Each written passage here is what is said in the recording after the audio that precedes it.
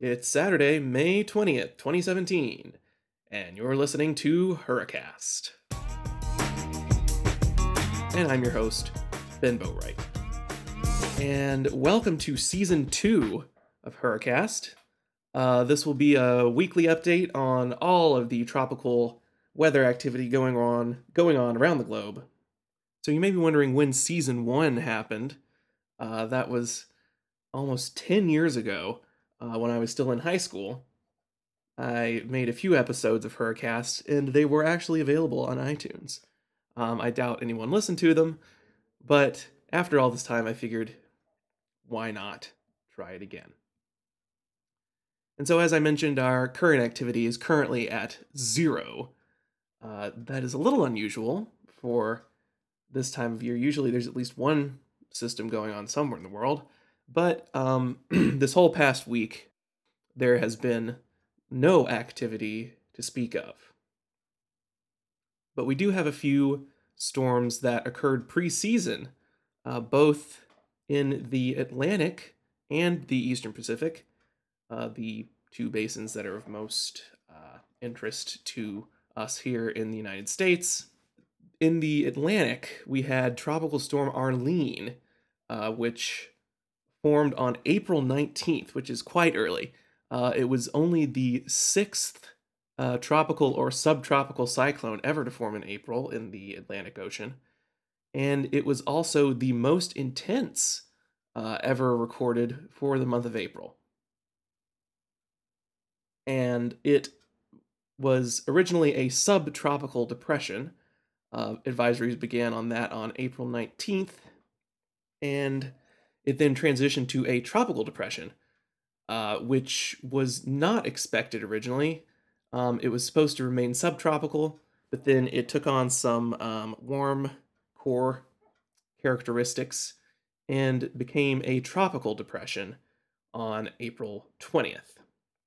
And then later the same day, it again rather unexpectedly intensified into a tropical storm, becoming the first named storm of the 2017 Atlantic hurricane season. And that was Arlene. And to quote the forecast discussion from that advisory, where it was upgraded to a tropical storm, this is from forecaster Avila. He says, quote, "I have to add one more surprise to my long hurricane forecasting career. Unexpectedly, the subtropical cyclone became a tropical depression this morning, and then it intensified to a tropical storm." So, obviously, this is not the first thing that the forecasters at the National Hurricane Center were expecting. But alas, Arlene reached a maximum intensity of 45 knots, which is a full 10 knots above the minimum threshold for a tropical storm. So that was certainly unusual. But then, as predicted, it was still absorbed into an extratropical cyclone the next day on April 21st.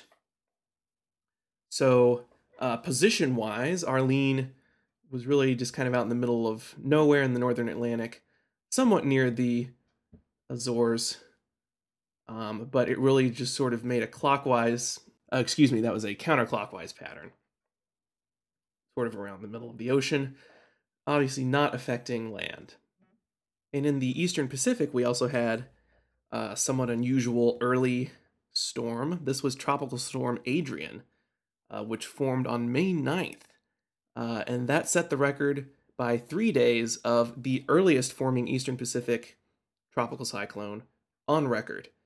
Unlike Arlene, which was the sixth April tropical cyclone on record, this was the very earliest to ever form in the eastern Pacific. The first advisory was issued on Tropical Depression 1E late in the day on May 9th, so this will have been a few weeks ago now. The original forecast called for it to intensify into a Category 2 hurricane with maximum sustained winds of 85 knots, but some unexpected wind shear picked up pretty quickly, actually, and it only reached a maximum intensity of 40 knots before it really began to dissipate, and it did not regenerate, although there was some low chance that that would happen. So certainly a hurricane this early would have been even more unprecedented, but already setting that record previously held by Hurricane Alma in 1990, which originally formed on May 12th of that year.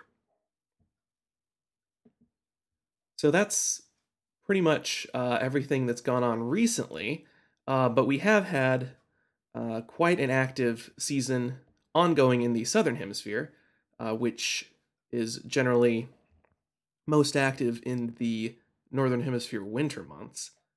So we have had a few strong cyclones in the Australia and New Zealand region, one of those being severe tropical cyclone Debbie, which occurred from the 23rd to the 30th of March of this year. Maximum sustained winds of 120 miles an hour with a minimum sustained pressure of 943 millibars. Quite bad there. It affected parts of Queensland and New South Wales, as well as New Zealand. It caused, in US dollars, 420 million in damages, with unfortunately 11 fatalities. Quite a bad storm there.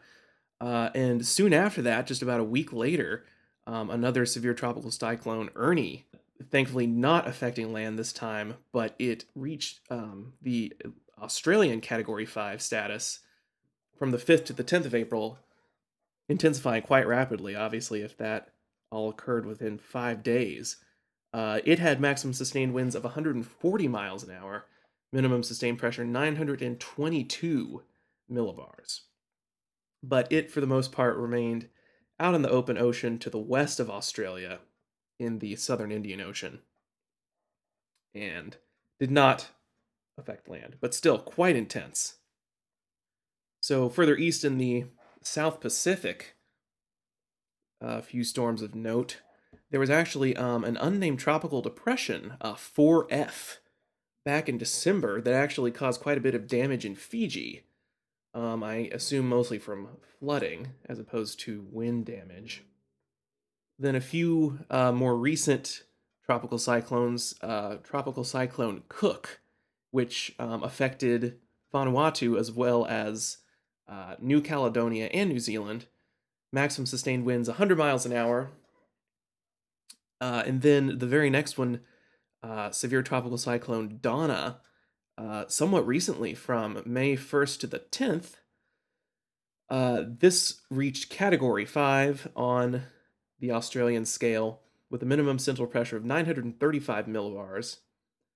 This also affected similar areas as Cook, unfortunately, as well as the Solomon Islands, in addition to Vanuatu, New Caledonia, and New Zealand. And then most recently, from May 7th to the 15th, just last week, we had a Category 2 cyclone, Ella, which did not cause much damage. It reached a maximum intensity of 70 miles an hour, while I assume still out at sea. Did not make any direct landfalls, it doesn't look like. But yes, looking at the storm track of Donna, it really did make a pretty direct hit out there on some of those islands to the northeast of Australia. It looks like its maximum intensity was still over water, but I'm sure the tropical cyclone winds extended far beyond that, well over those islands. So, quite an active season going on around Australia so far this year.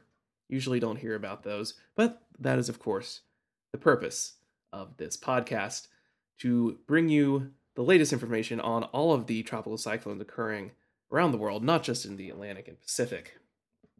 So, as far as the remainder of the Atlantic season is concerned, the official National Hurricane Center seasonal outlook or prediction has not been released yet. That should be coming within the next few weeks. But we have had several, I suppose you could say, unofficial season predictions that have come out from various organizations. So both the Weather Channel and North Carolina State University released their predictions about a month ago in mid-April. And both of them, the consensus generally by all of these has been that we're going to have a fairly normal Atlantic season. The Weather Channel is predicting 12 named storms with 6 hurricanes and 2 major hurricanes. And then NCSU, similar predictions, they give a range instead of a specific number. They're calling for 11 to 15 named storms, 4 to 6 hurricanes, and 1 to 3 major hurricanes. And for comparison, last season had 15 named storms, 7 hurricanes, and 4 major, which is a little bit above average. But if you'll recall, really the only one that caused really major damage and devastation was Hurricane Matthew, which occurred in late September of last year, really wreaked some havoc in the Caribbean and then affected the Florida and Carolina coasts here in the US. So we're looking at about an average season in the Atlantic. No real predictions coming out for the Eastern Pacific yet, although one would expect when there's average to below average activity in the Atlantic that we would be getting enhanced activity in the Pacific. And last year's Pacific season was certainly quite active, with a total of 22 named storms, 13 hurricanes, and 6 major. So we could be looking at yet another quite active season this year in 2017. So that does it for this week of Hurricast. Not much activity to speak of so far, and the forecasts generally not calling for any kind of development within the next several days. So you can follow us on Facebook at facebook.com/Hurricast, and you can also listen to our stream on SoundCloud, soundcloud.com/Hurricast, as well as on iTunes and other podcast providers. So join us next week for another episode of Hurricast. Until then, I'm Ben Boatwright.